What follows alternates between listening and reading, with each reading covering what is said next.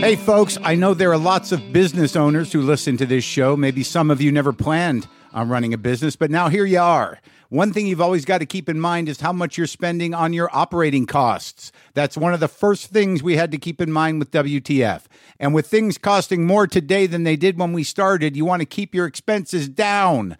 To reduce costs and headaches, be smart and use NetSuite by Oracle, bringing accounting, financial management, inventory, and HR into one platform and one source of truth.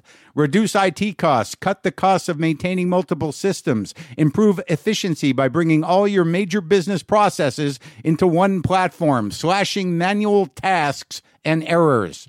By popular demand, NetSuite has extended its one-of-a-kind flexible financing program for a few more weeks. Head to netsuite.com/WTF for more. That's NetSuite, NetSuite.com/WTF. Lock the gate!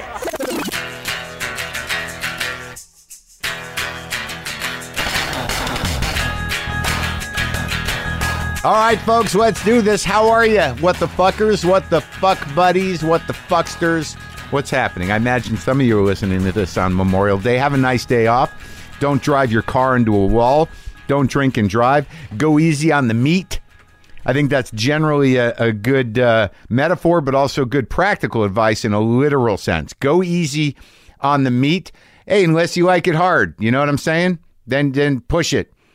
But generally, if you go hard on the meat, it doesn't end well for anybody involved. Certainly not the meat. You know what? Sometimes you shouldn't chase those metaphors. Sometimes there's no reason for it. Today on the show, Chris Gethard from his wonderful talk show. The season finale of the Chris Gethard Show is this Wednesday on Fusion. Also, check out Chris's podcast on Earwolf.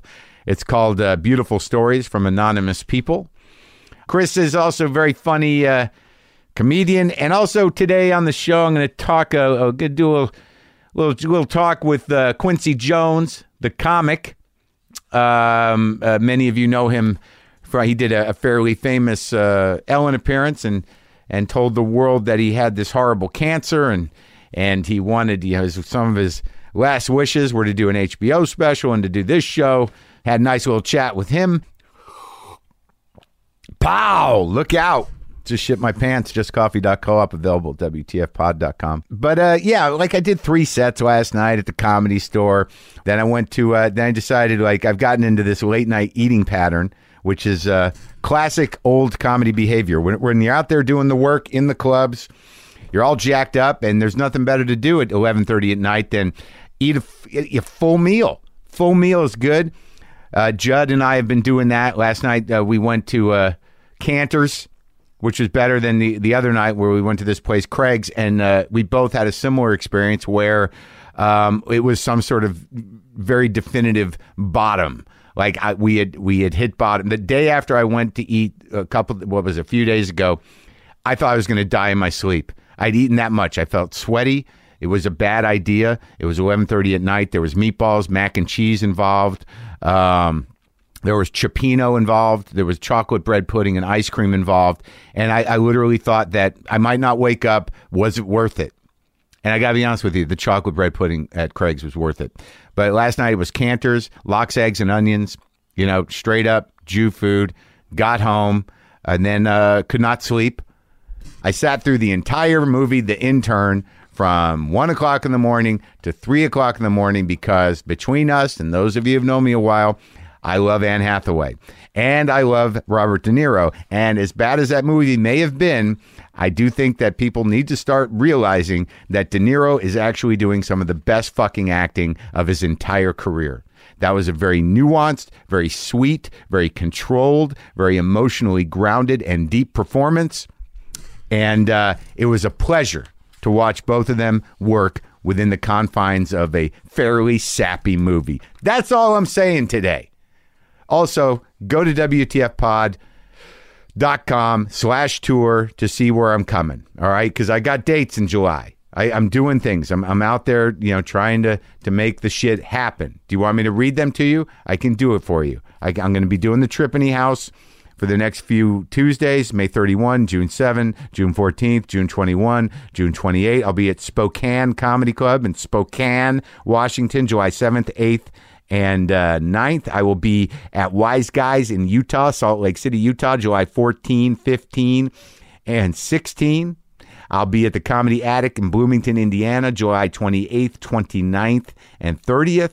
I'll be at Stand Up Live in Phoenix, Arizona, August 18th, 19th, and 20th. I'll be at the Comedy Club in Rochester, New York, September 9th and September 10th. And that's all that's up there for right now. You dig? Good. Yeah, okay. Along with my tour dates, I should promote my TV show on Marin. IFC. Marin on IFC. Wednesdays, 9 o'clock. We're out of rehab. We're in the world, and it's going to get weird. This Wednesday, the amazing Sally Struthers is in the show with me, acting with me, and it's good. I'm very proud of this season, and this is some dark but beautiful stuff. All right, there. I've promoted myself. My first guest here, Quincy Jones, has been out in the world doing stand-up for a bit, but been very public about his battle with cancer. He's going to be on HBO this Thursday in his special Quincy Jones, Burning the Light. It airs Thursday, June 2nd. That's this Thursday at 10 p.m., and this is me and Quincy Jones. Sometimes I wish I paid more attention in school, or in some cases, any attention at all. There are probably a lot of things I could have gotten more out of, like literature, and now it's probably not in the cards to go back to school and study the classics. But luckily for us, there's a new podcast called The Foxed Page that dives deep into the best books of all time. This is basically like the best possible college English class, but more relaxed and fun. No pressure of grades or needing to prepare something to say in class. It's only the books you want to read and know about, presented by best-selling author Kimberly Ford. Everything from Cormac McCarthy to Madame Bovary, from classics like Frankenstein to modern hits like Lessons in Chemistry. I love Ireland, but I missed the boat on James Joyce. The Foxed Page has a 3-part series on Dubliners, and that's a pretty great starting point. Want to get the most out of what you read? The Foxed Page is for you. Get it now wherever you get your podcasts.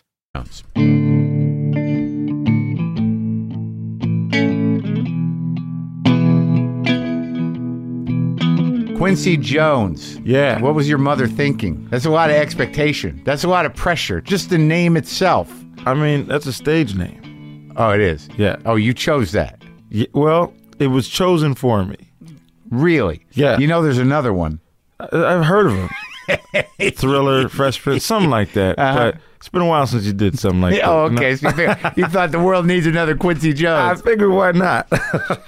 You chose it? How'd that happen? I mean, I didn't choose it so much as I was terrified that an ex-girlfriend of mine heard I was going to do comedy, and she said she was going to come boo me if she saw me.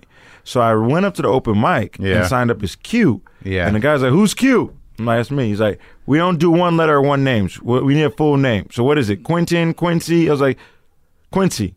Yeah. Quincy's like, "What's last name?"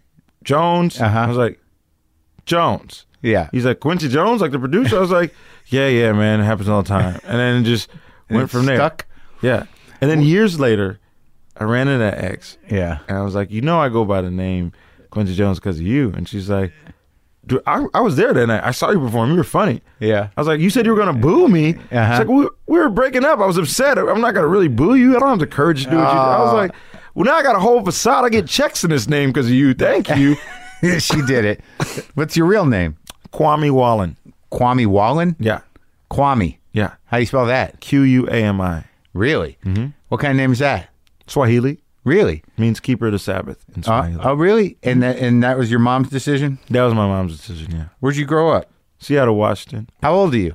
32. So, what kind of family did you grow up in? What was your mom and dad doing? I mean, pops left early. Mom's held it left? down. Like just bounced. Oh, really? And then mom's held it down, and that was that. Yeah. I mean, I got a little brother. I got an older sister. I got a niece and nephew. And that's my immediate family right there. And what was the deal growing up? When did you start getting involved with wanting to do comedy? I mean, I was always funny. Because I grew up poor. Yeah. So like I had jokes like when rich kids would try and clown on the other poor kids, and they try and clown on me. I'm like, nah, man, you're not gonna do that, man. Like, Right. And so I used to always have jokes ready, fire back on. It used to be a thing. Like everyone, like, could you get the best of me? Yeah. But then so I was always funny for the most part, and then I started doing comedy like years later. Like I was 22. What were you doing around town before that? Did you work? I was hustling. Yeah, like what? Drugs. Really? Everything. I sold everything except heroin and ecstasy. Because when I was hustling, ecstasy became manslaughter charges. This is now early 02. Really? So what are you selling? Weed? Weed, coke, shrooms, Really? pills. Yeah. That was the job. I was working at Starbucks too. I'm not gonna lie, I had a day job, And so back then, it was that's Starbucks land. That's where it started. Yeah. You weren't working at the original one down in Pikes Market, were you? No, I worked at every other one. I worked at the one at 7th and Pike. I worked at the one in U District, all over. They take care of you, right? Yeah. I mean, like I thought that Put up they with were a lot of shit for those benefits, man. Do you? Put up with a lot of shit. A lot of people coming back saying this isn't my latte. Oh man. So how'd you get involved with that? I mean, again, I grew up Was there poor. a dude? It wasn't a dude, but I grew up poor, and I was like, I'm tired of getting clowned for not having. Because I grew up in the height of black consumerism. So this is when Tommy Hilfiger, Helly Hansen, Nautica, FUBU, Right. First Down jackets, everything was just all getting purchased by black people. Right. And I didn't have any of that. Right. Like I've been to jail, been locked up. Wow. Did 13 months actually. And then inside you got clean, you found some God, did what you do. Yeah. I mean, yeah. That's exactly it. I mean, I believe in it. Yeah. I believe because I made a vow to God. I said, God, you get me out of this joint, Yeah. I'll never sell drugs again. Yeah. God's like, you sure? I was like, I promise you get me out of it. I'll never sell drugs. I was like, all right. So I got out. I haven't sold drugs since November 25th, 2007. So when you get out, what's the plan? What's the life change? The life change was for me, like, I remember like some of the OGs in the joint had been like, yo, Bird, when you get out, what you gonna do? I was like, I don't know. I'll figure out when I get out there. Yeah. They're like, what? They're like, nah, if you don't have a plan, you'll end up back here sooner than later. So it's like, okay. All right. So I thought, I got a job, I knew some people who worked at Foot Locker. Yeah. I got a job. Yeah. So when I got out the day before Thanksgiving of 2007, Yeah. ate some food 2007, Yeah. and then started a job the day after Thanksgiving, Selling shoes. selling shoes. Was it okay? Did you find that you were like tempted, or you were pretty much you got scared? I mean, to be honest, I think you get it more than anybody else. It's the politics of the bullshit. Oh, sometimes dude, you're I don't just know. like you have a show, and to get your show on the air, you had Yeah. to go through a lot of shit. Yeah, I mean, I get like having people above you that you don't have respect for is a difficult situation, no matter what level it occurs at. There you go. There you go. I don't even need to say anything else. Good night, guys. Listen, this has been WTF. Yeah, well, that's one of the reasons we do what we do, and I imagine it's one of the reasons why selling drugs and at least having that control over your own life, is appealing. There's certain people like, yeah, it's criminal, but it also speaks to the idea. It's like, I don't want to do bullshit. I don't want to do bullshit for people.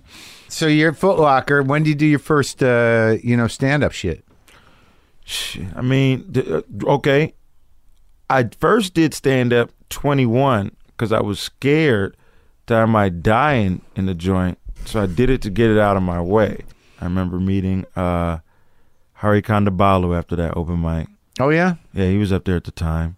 And he was like, yo, you're really funny. How long you been doing it? I was Yeah. like, this is my first time. He's like, oh, you're going to be good. So you're going out now. I'm taking it then that in Seattle, just given the life you were living, there was no black comedy club. Nah. Yeah. Not that I knew of. No. Right. Tacoma. No, there was no black Nothing. comedy club Right. at the time. Yeah. Right. So you're just going in with all the hipster kids. It's 2000 and what? This is 2006. So like comedy's already changed. You got all the little smarty pants guys. There's still some old timers around doing it the old way, but there's a whole influx of young people. Yeah, that was a boom. Right. Yeah. Trying shit out. Right. So like, who was coming around? Who were you watching? Who were you learning from? Nobody. I went in Good. it. Like I forged my way through. Like I remember when I first discovered Bill Hicks. Yeah. Yeah. Yeah. I remember I remember Someone turn you on to him?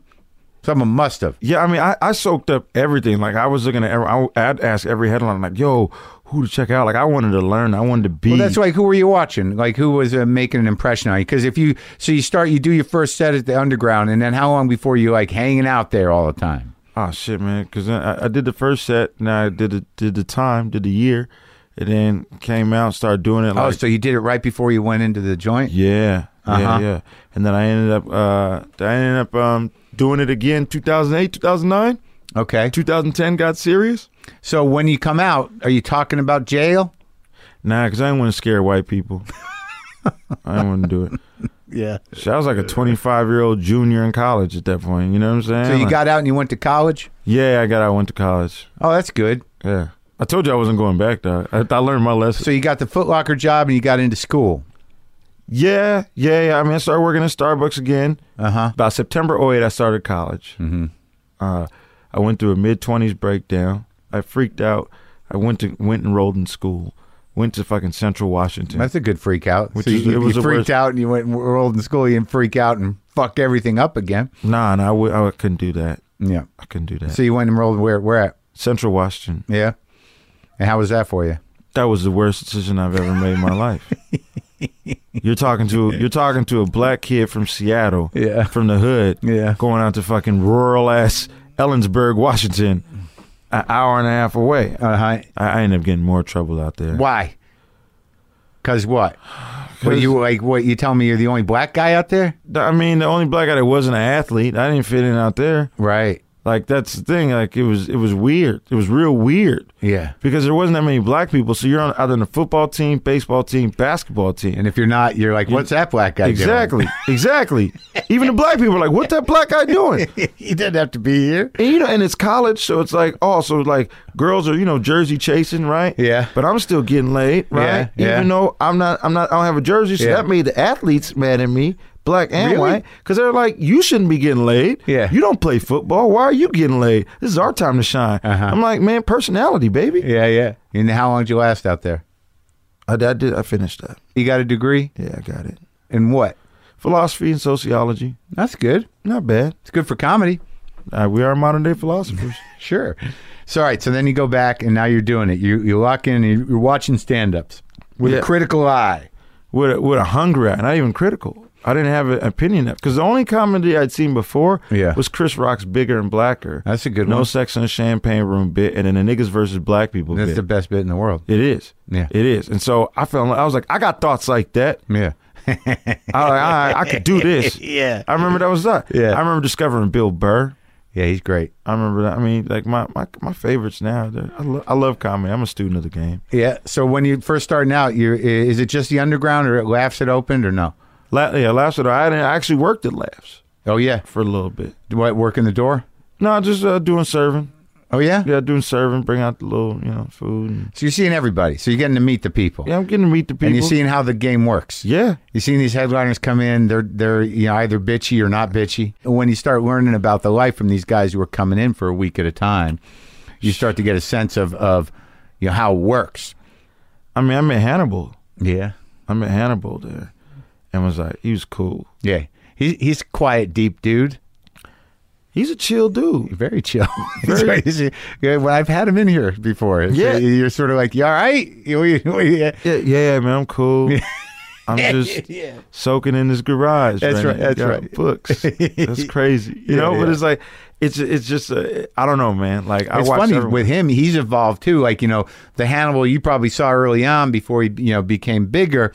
Like now he put on a big show. Remember, like he was sort of like a kind of Hedbergy in a way. Yeah. Not anymore, man. That first album was a classic. Oh yeah, that first album and Mulaney's, the top part is Mulaney's fast. These are classic albums for you. Yeah, because it's your generation. I mean, but I looked at your generation and was like, damn, you go back online and you could see Robin Williams. Mm-hmm. First late night where he's like running around and being crazy. You're like, what? What the fuck? Yeah. When I was in Conan, I was like, I stayed in the pocket. This guy's doing panel. Oh, yeah. He's Crawling up around the on his desk. knees on Sure. the desk. I'm like, yo, the 70s were wild. Oh, they were definitely wild, and he was sort of a unique talent. That they're not everybody could do that and get away with it. Right, That right. was his zone. You know what I mean? Everybody finds their own zone. So, so you just did Conan for the first time recently? Yeah, I did it last month, Did April you 11th. was just stand up, or did you sit down? Stand up. Just stand up. So you got out there, you got your spot. Yeah, got that, man. Yeah, how'd that feel? Was that the first big TV shot? Ellen was my first big TV shot. Yeah, well, that put you on the map. Yeah, that definitely did. Yeah, the dying guy. Yeah, the dying comedian. My mom called me up and was like, "Do you not telling me something?" I'm like, "Nah, man. You know how Hollywood is, Mom. They're marketing it a certain way. Right. It's totally different than what it's marketed as." Well, at least you had the jokes to do the Conan. I mean, I was ready. Mm-hmm. I don't want anyone to think that this was like Make-A-Wish and I had writers or something like that. Like, I was ready for this. I'd worked hard to get here. I had a bunch of material. So when we trimmed the fat off the special, it was like, okay, yeah, this guy's ready. Yeah. So when did that? So were you headlining on the road? What were you doing? Nah, man, I didn't have Featuring? no credit. I didn't have any credits. So you had about what, 40 minutes? No, I had an hour and a half. Yeah. Like full. I did my first headline club was Ontario Improv. Uh-huh. I always have love for that club. When was that? That was let's see, the 21st of April. Okay. Yeah, my mom's birthday. So, but basically, sadly, your big break was announcing that you had cancer. Yeah. And I didn't see the Ellen episode. Did you do stand-up? Nah. She wouldn't do that. Uh-huh. What do you mean? I don't think she'd bring stand-up on. She was a stand-up, Well, yeah, I know, but so was David Letterman, so it was... Right, but that's late night, this is daytime. I don't really think... How did you get that gig? I mean, the Kickstarter video went viral, and my cousin had written in. So you did a Kickstarter for money for cancer? Well, no, we did a GoFundMe to pay for my hospital bills. Yeah. That got a lot of love. That was in September. I did 45 days in the hospital last year. Well, let's go back then. So now you're kicking around. You don't have cancer. You moved down here, I guess. Is that what happened? First time on the road, we went to Sacramento. Sacramento Punchline. That was my first time on the road. That's a big room. Yeah, I loved it. Yeah. And I was like, oh, this is it. I went back to fucking making coffee drinks, dog. Where at? At Le Pont Quotidien, up in there in Melrose. Doing that. And I was just like, I thought this was it. Yeah. I thought that was my show. Yeah. Again, another moment where I'm like, this is You're it. You're going to work. Right. So, but I just kept grinding. Doing alt rooms? Doing alt rooms because I didn't like the way the clubs treated comics. Yeah. So I was like, fuck them. I'm not going to the clubs. Yeah. And I'd rather get time in these alt rooms, Yeah. get these jokes up, so when I go to the clubs, I knock it out the park.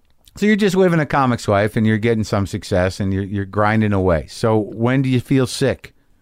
I feel sick. I went home November of 2014. To Seattle?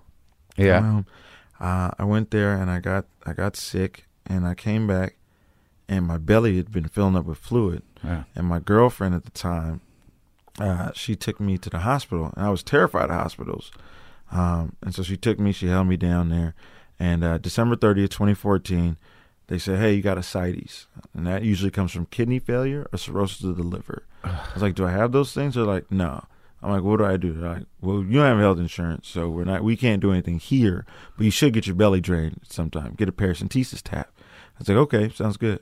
So wait, January 2015, that starts the process of the next 6 months, getting my belly drained once or twice a month, getting 4 to 6.5 liters of fluid. just Without drained a out my stomach. diagnosis? Without a diagnosis. Why no diagnosis? Because it took them 6 months to do the biopsy. We didn't do a biopsy of my stomach till June. Just because of health coverage? No, I think it was just because they couldn't figure it out, and it was at L.A. County. Uh-huh. They were like, well, they're like, this normally comes from this. He's too young to have anything else, Oh, so they couldn't track it. so they couldn't track it. Right. So they did a biopsy, and they fucked me up that way. Uh-huh. They did a biopsy. They said, we're going to take a sample of your stomach line and test it. Uh-huh. They went in, they took out my appendix, they took out a wall of tissue, and I was just like, I was fucked up. Uh-huh. I went on the road later on that week. I got it Monday the 15th. Wednesday I got out the hospital. Saturday I go on the road. I booked a tour where I was going to make at least $1,000 for the summer. Uh-huh. I went to Boston. I caught the red eye Saturday night.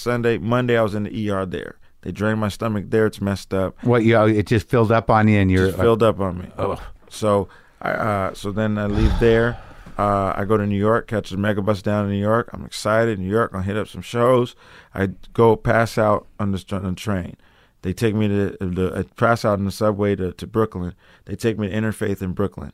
I stay there for a week. I force myself out. I go back down to where I'm staying in New York. I go to Jersey. My cousin's there.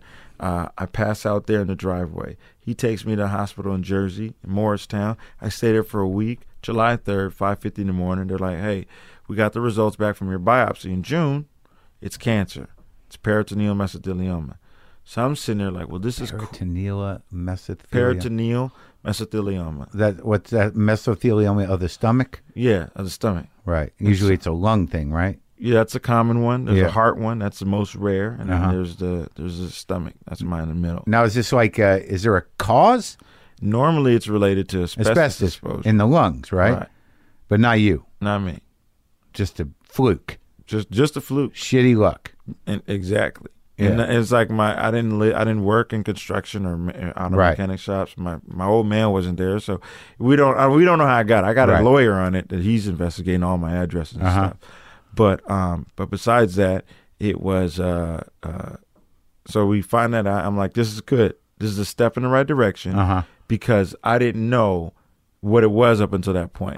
So now we know it's cancer. They say you got to go home. I come back to L.A. I start fighting the cancer. They say it's going to be 8 weeks to see an oncologist. I said, you can't tell me I have cancer and tell me to chill for 8 weeks. So then I leave. I get myself admitted into the ER, and I stayed there for 45 days. I got out. I did 2 open mics because I'm a real comic, and I had jokes about being in the hospital. I didn't feel right. I went to another hospital up in Burbank, and that's where I found out I had a heart attack. I had a blood clot around like the size of a quarter at the bottom aorta of my heart. And so at that point, I broke down. I lost it. Told my girl at the time. You didn't feel the heart attack? Well, when he passed out, that's what it was. Well, we don't know why, but it was probably stress. Yeah. You can get one from stress. We can have heart attacks all the time. We don't even know. Sure. But, so I was just like, this is it. I can't take it. I can't do it. I was like, I'm never going to get out of this hospital. I'll never do comedy again. And that was that.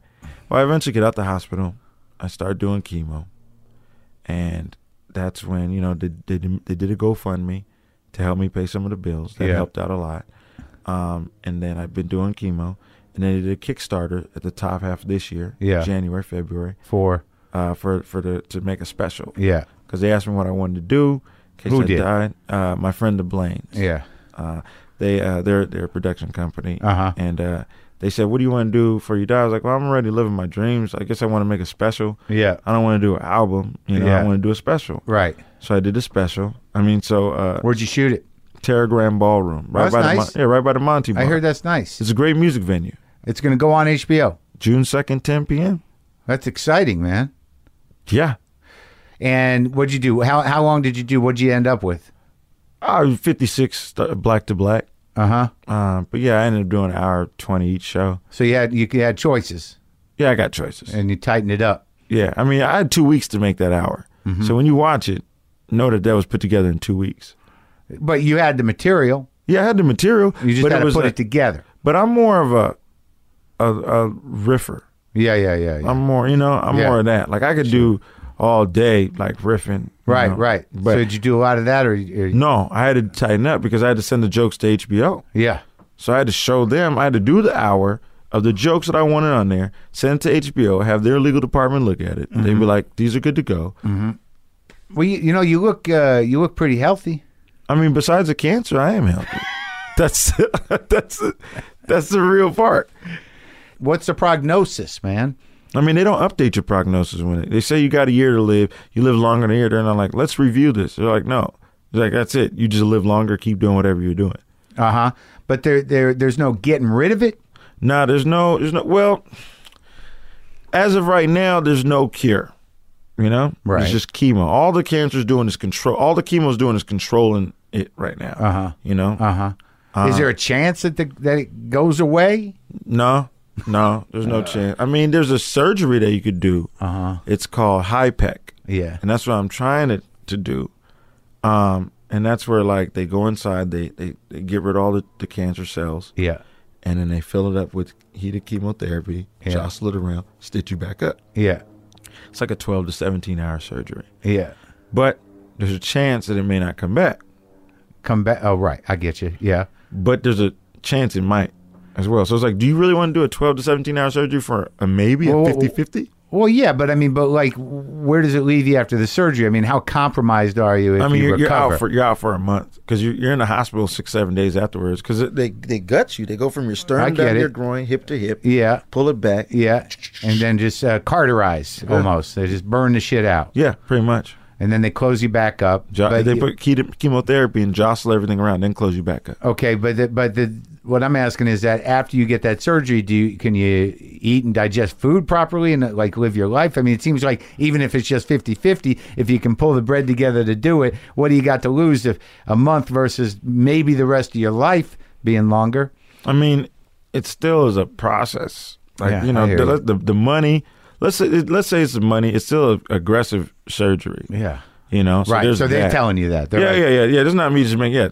It's an aggressive surgery. Right. I just met with the UCLA specialist on Friday. Yeah. And so it was like, okay, yeah. They're like, dude, if there's another, let's hold off on this. Yeah. Let's see what else we could try and think of. So now, how often do you go to chemo? I got it tomorrow. What is it? Once a week? Twice a week? Every 3 weeks. Every 3 weeks. I did after the special. I had to do chemo the very next day. And what do you they hook you up and you sit there? Yeah, I sit there. They shoot it in the veins. You get sick? I get nauseous. Yeah. Yeah. Oh man. It's not fun.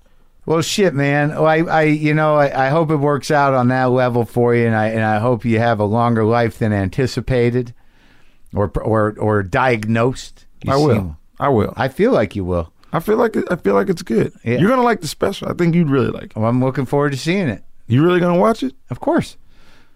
Dope. Yeah, that's kind of dope. Mark Maron says he's gonna watch my shit. Why wouldn't I watch it? I watch specials. Yeah, yeah. Yours is dope.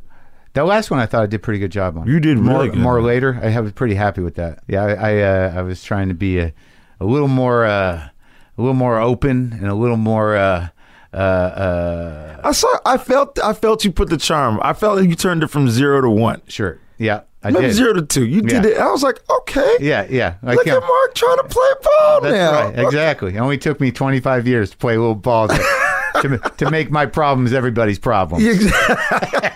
Spread those problems around. That's right. Mark. They're not that unique. I got to assume everyone has them. Maybe it's just the way I'm putting them out there. There you go. Well, good talking to you, man. Thanks, man.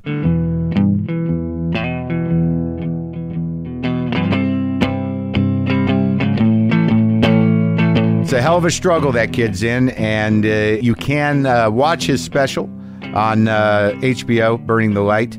That's this Thursday, June 2nd at 10 p.m. And now we're going to talk to Chris Gethard, and he's a guy that I've known about on the periphery for a while. He's a guy that I wanted to have on the show, but I did not know his show. I kind of knew him. I have friends that were big fans of his, and I knew he was a great guy. And I just and I knew he was a funny guy, but I just didn't know his shit. So I got up to speed. I enjoyed it, and we actually had one of the great talks in my mind. I really enjoyed it. Dear friend of my friend, Tom Scharpling, and now I would consider Chris Gethard a friend of mine because of the nature of our conversation and the way we're a couple of Jersey guys at heart, couple of Jersey guys. Again, Chris is the finale of the Chris Gethard Show is this Wednesday on Fusion. Also, you can check out Chris's podcast on Earwolf. It's called Beautiful Stories from Anonymous People. This is me and the very decent, funny, and deep Chris Gethard.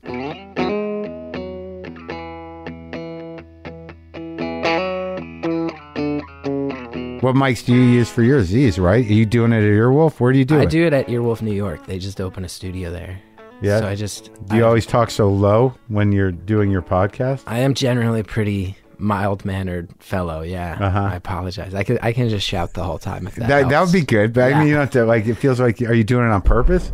No, this is just how I talk. What aren't you a performer of some kind? I feel immediately judged and insecure right now. Completely insecure. Welcome to my show. Not a good sign that their first question is, "Aren't you a performer of some sort?" That's not a great start for me. I just want to beat up on you a little. It's not good that you told me you had Rob Reiner yesterday, and then your first question was, "Do you perform?" Not great. I know who you are. Vaguely, I don't know. We've met a couple times, but the only time we really met, I was doing that.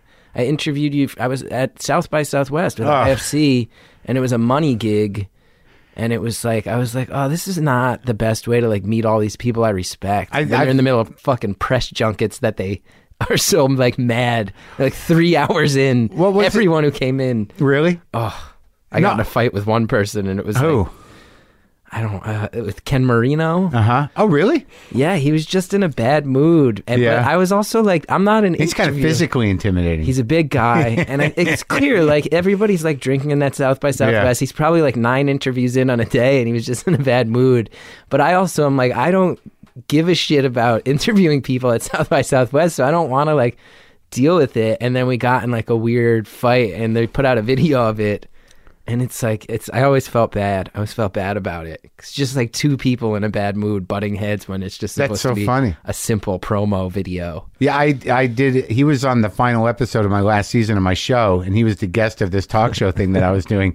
And I was like high on drugs in the show and just busting on him. And it got a little tense. He's good at tense. Maybe it was real tension. It was real tension. Well, that was one of those things. I've done those things before where somehow or another you've been cajoled to do something. Like I remember I went to Montreal Comedy Festival like in 1995 for Comedy Central, and I was the guy with the mic. Yeah. So hey, you having a good time at the fest? Like somehow I twisted it in my brain at that time that this is a good opportunity. This would be good. Yeah. But then you're not even a comic. You're just and you're asking the comics about what their experience as a comic is like, and it's this weird status ladder. Did you thing. feel that? Yeah. But the thing is like your whole oeuvre is a little oddballish. Yeah. So then like we're told like Chris is doing this thing in a backyard with a shack or like there was trailer. There was something involved. There was a whole sort of conceit to it. Yeah. So you're already working against that. You're like, really, everyone's gonna work this hard to do the silly Chris thing? Ouch. What? The silly Chris thing. No, it's but like it's not the. No, but you're the one who was shitting on it. No, I know, but it's also my thing. But that's what I was feeling in a big way, was that many people were like, "Oh, the silly Chris thing." Although yours was one of the ones I had more fun with. I have watched my show. It's weird. I don't know if you ever get this. Like with my show, it's like I'm simultaneously like fiercely proud of everything I've ever done with it, and then also completely. I won't say ashamed, but like constantly, like I have no idea what the world outside of the bubble of people who really love it. Right. I have no idea what people think of it. I know there's a cult that like loves it, and then I assume everyone else is just terribly confused.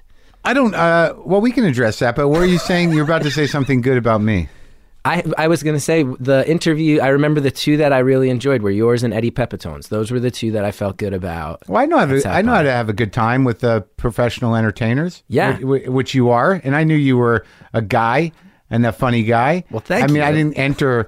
But see, like I had just put you into this weird marginal area of like... Not like, I don't buy into the whole nerd thing, but you were a couple generations behind me doing something uniquely your own that I had not really dealt with. Sure, fair. Like so, but I didn't think you were like nobody or something. That's good.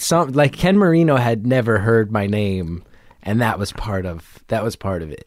So that's nice to hear. But I remember we were throwing knives, and I was just interviewing, and it was actually I found it actually very pleasant and relaxing, that one. Yeah, because like if you give me a task, I'm going to try. Yeah, it was great, and you were good. I remember like you got better at it in the course of the short interview. Yeah. So and that whole festival, that one in particular, it's not even a festival. It's just this strange corporate clusterfuck. Yeah.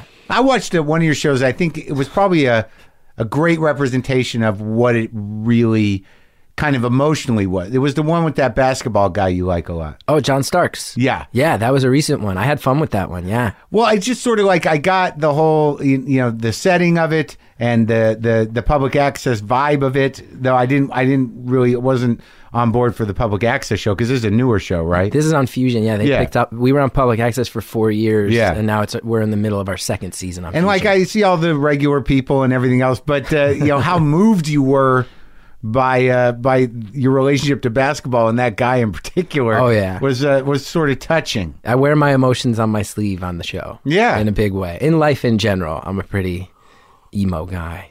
But you like punk rock, and that's how you kind of express yourself. I do like punk rock, and I grew up. That was an early version of like being, I think, like finding ways to express myself and feeling like. I think that's what punk rock is like outsiders go there to feel like they have a community, right? And yeah, but I mean, when you were growing up, I mean, who were the bands really? The bands, like local bands in Jersey, the bands I really loved growing up, like the big band I always used to see, the Bouncing Souls are still around. They were a big Jersey band when I was a kid. And then this band Weston I was obsessed with. Yeah. They were the ones that we used to go see all the time. And then there were smaller bands. Smaller bands than those two? Oh yeah. They were like legends. They were like legends in Jersey at the time. Bouncing Souls are legitimately pretty big. Weston now, the guy from Weston now is a band called Beach Slang, and they had an album that got like tons of press last year. I didn't mean to be condescending. I just don't know that world. But who are we want to get into the small bands. I could start bringing up like Boxcar and Felix Frump and like bands that people who knew them will be amazed. The Lavalinas from Little Falls, New Jersey. So who are the old guys at these shows? Just you and Tom? Yeah, I think Tom was even rolling his eyes at some of the shows I was going to when I was 15 or 16, but yeah. And who were the bigger bands that were, that got you into punk? Like even the bigger bands are kind of small. Like I love J Church. That was a huge band for me, and then Jawbreaker. And there was a stretch where I really liked H2O, who were like they were like kind of a melodic hardcore band in New York. And I remember I saw them a couple times, and I had this like experience where the dude saw me, and I was like a depressed kid, and I was standing in the back by myself, and the lead singer came up to me and was like, "Hey man, I saw you back here, like you doing all right?" And I remember that meant so much to me, and that was like punk rock to me, was like, oh, the dude from the big band from New York just like walked over and talked to me because I looked sad. And I always like look back at that and I'm like, I try to be that for people now. Like I try to be accessible, because I think punk rock for me felt very accessible and felt like, okay, like this feels like the one place where I feel halfway safe and normal. Right. Well, you also have to have that empath skill. Yeah. It's one thing to be gracious, but it's another thing to sort of like scan a room and be like, ooh, that guy. Yeah. That guy looks like he's in a little trouble. Yeah. And I feel like now my work, the people who are attracted to me are all... those people? Almost universally people who feel like they're in trouble or mentally suffering. Like those are the most vocal fans I have. Well, I think that if you can confidently kind of hold your vulnerability publicly, that means a lot to people who are sensitive and are either struggling with, that sensitivity or their feelings of not being able to fit in or function. Yeah. Yeah, you're an oddball savior. A little bit, and I'm happy underdog. about that. No, it's great. It's the best thing you can be, really. Yeah. To be a genuine one of those. Yeah, it feels good. It feels good. It feels like it's been both like, there's a part of me that is aware that it was part of what I signed up for that's kept me kind of like underground, whereas I think I could have like tried to go be a character actor coming out of UCB when I did and everything, but I'm very proud of it. I'm like very proud to have landed where I've landed. Well, it's a very interesting trajectory. So you're from what part of New Jersey? West Orange. Yeah. My grandfather owned a hardware store in Butler. Really? Or no, in Haskell. Butler's an odd town. That's an odd area. Well, that's the mountain people. Oh, big time mountain people. Well, I worked at a magazine called Weird New Jersey. That's all about weird stuff in New Jersey. Oh, really? Yeah, for years. Oh, like set me straight. Best job I've ever had. My grandfather owned Jack's Appliances and Jack's Hardware right on the main street in Haskell. And the family mythology was that he was the guy early on that was sort of, schlepping washing machines and refrigerators up to the Jackson Whites. Oh, You know about them, the Ramapo Mountain people. Yeah, isn't that close by? I'm obsessed with this story. Yeah, that's up in that area. Yeah, like they didn't have electricity for a long time. Jackson White's is like, they look at that term as derogatory at this point. Yeah, I think I got a little flack for that. Well, Yeah, it's an outdated term. They call themselves the Ramapo Mountain Indians, but that the term Jackson White's is like in local legend how they're known. But I've been obsessed with them since I was 15 or 16 years old. There was a couple of them that were sort of like around in my mother's childhood. Yeah, and there's like 4 or 5 last names that they all share. I know everything. If this could just become a conversation about the Ramapo Indians, we could talk about this for 2 hours. I swear. I was sort of fascinated with it because like in that area, it was important to me because I was born in Jersey City. My father was from Jersey City, and my mother grew up in Pompton Lakes. And, so my grandparents were there. So I spent a lot of time in Pompton Lakes and at my grandfather's store, in Haskell, because I go over there and hang out for the day with the old men that hang out there. And that, I'd heard about that whole thing later in life. Yeah. And I sort of become fascinated with it, but I didn't have any information about them. Well, do you know they all have the same, there's like 4 or 5 last names. Van Dunk, De Groot, DeFries, Milligan, Mann.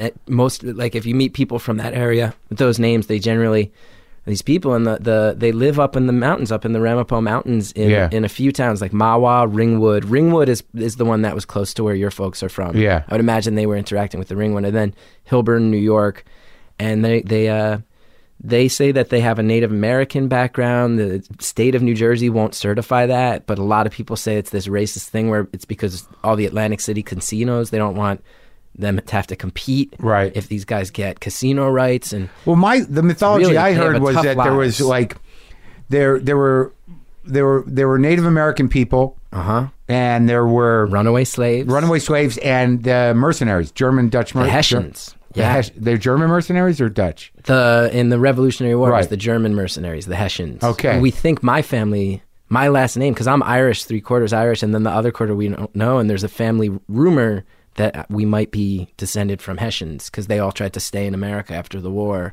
and like change their names. Your family's been in Jersey that long? My family, my mom's family came to Jersey I think my grandfather got here in 1928.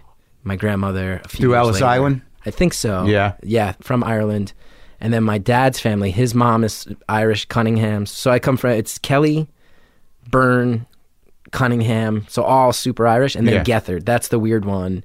And they've been in New Jersey, like the Flemington, New Jersey area. You can find graves going back like to the 1800s, 1700s. But we don't know 1600s. Not Dutch. But nobody quite knows where it came from. It's like very mysterious. Nobody's ever been able to figure it out. And I don't know any Gethards who aren't related to me. Like you can account for everyone. All the Gethards are accounted for? Like, yeah, and it was funny because when Facebook came out, like I started finding there were like all these other Gethards from South Jersey, and like North Jersey and South Jersey, they're almost like 2 different states. Yeah, like, it's a real divide. So I was like, who the fuck are all these guys? And it turned out there was a guy named Brad Gethard, and I found his Facebook profile, and he was like almost the exact equivalent to where I was at in the comedy world, but in the world of BMX biking. And I looked him up, and he was this like jacked dude who hung out at the shore all the time. There's like videos of him doing like backflips on bikes, and I'm like, who are these South Jersey Gethards that are all athletic and tan when like I'm up here and I'm this like pale, broken down, physically like piece of shit? Like who are these guys? I've never spoken to any of these people, but my dad was like, oh yeah, they were like my grandfather's cousins, descendants. Like you can track them all. But it was weird. But it seemingly was like in the culture of the like alt comedy world, the exact status I had as this like up and comer, he was exactly that in the South Jersey BMX world, or even like the national. Why haven't you had him on your show? I thought about it. I thought about getting him to come in and just like doing a whole episode about like the genetically superior Gethard that I discovered. And let him do some tricks on the bike. I wanted to like set up a half pipe and stuff, but I don't remember if I contacted him or not. But if he hears this, I think he's more than welcome. Facebook. Yeah, maybe I'll just, I don't know. I've always felt awkward. Like What do you mean? It seems like it's right in your wheelhouse. But it's like this phantom branch of my own family, and I have no idea why we lost contact. But there's a story. That branch of my family, there are many secrets. Yeah, but but that's like generations ago. They just settled down there. You know what I mean? But maybe I don't know. I'm a you very think it's like the Hatfield and the McCoys or something? There's like renegade Gethards who are like, we're the Alpha Gethards. We're going to the beach. I am a crazy enough person to paint that in my mind for sure. I am definitely. So let's get back to the Ramapo Indians. Yeah. So what else do you know? So they're like, because the idea was that they were hill people bordering on of hillbillies. And did you hear? There's stories that these are stories that I think are probably rooted again in like judgment or racism, but there's all stories that there's like a lot of albinos in their culture and a lot of people who have some deformities because of inbreeding and stuff. Well, that goes with any sort of hill-oriented community. Group. Yeah, like no one, it's like that's just. It's racist, but it's less specific than that. It's just like, hill people in general of any type. Fear. Without ethnicity, it's sort of like, do they ever come down? Well, it's interesting because you say your grandfather went up there, and that's like a big deal in that part of Jersey. Like, the story was always like, do not go up there. Don't fuck with them. They don't like it. And I think there is still, because I've researched them a lot, and I always felt a little bad, like working at Weird New Jersey, we write about them a lot, and there's certainly, like, we really researched it. And you didn't go up there? I never went up there. I never wanted to bother anybody. Yeah. Like, I think these guys, like, a lot of teenage kids will, like, drive their cars up there and see what's going on, and, you can just feel like maybe they're getting gawked at. When I was younger, I wanted to go up there, but it's so hard to find. I would go drive around with my friends in that area, but I mean, it is really hard. You have to drive to these mountaintops, dirt roads and stuff, but lots of stories of them, like people going up there. And like my old boss at Weird New Jersey, he had a story. One of the first things I read about them, before I ever worked at that magazine, I loved it, obsessed about it. And he wrote a story about how him and his buddy were driving up there in a van, and they went down this dirt road, not looking for them. They didn't know anything about this area. They were just like, let's go drive around, see what we can find. And they drove down this dirt road in the middle of the woods on top of a mountain where there were these shacks, and all these people came out and lined the streets and just stared at them. And then it was a dead end, so they had to turn around and drive back, and they thought they were going to get killed. And they just had to get out of there because these people just came out and just stared at them with this vibe of like, you do not belong here. What are you doing here? But you'll like this. When I went to Rutgers, they have in their library, they have this room called the New Jersey Room, which is just all this archived stuff about New Jersey. And I went in there and looked up anything I could find about them. And I found somebody in the 50s wrote a dissertation. She was an NYU student, if I remember right. NYU or Columbia, school in New York. Yeah. And she wrote a dissertation about them in the 50s. And this was like, things have really modernized, and there's all these stories that a lot of these homes don't have electricity and stuff like that. And this was in the 50s before, like at a certain point, I think the government made an effort to go up there and say like, hey, your kids have to go to schools. Right. And you have to integrate a little bit with us so we can provide services. Right. Yeah. But in the 50s, that hadn't started yet. And some of the stories in this dissertation were terrifying. Really? Yeah. I remember one where like this guy, she was just writing all these stories she'd heard about. She's basically archiving. I remember one where she wrote about how there was like a farmer in the area had stuff like, I think chickens, if I remember right, got stolen. And the sheriff, it was reported to the sheriff, and he went up the mountain, and it was just him and a deputy, and they were looking for this guy, and they went up, they found this guy chopping wood outside of this like little house in the woods, and they went up to the guy, and they were like, hey, we're looking for this one specific guy, and they said his name, like, if you can tell us how to find him, we really need to talk to him, and he just stared them down, and they were like, look, we're not trying to cause any trouble, but we really need to talk to this guy. Like, do you know who he is? And the guy just walked away in silence, went into the house, came back with a gun, pointed it at the cops, in uniform cops, and was like, that's me. So what are we talking about?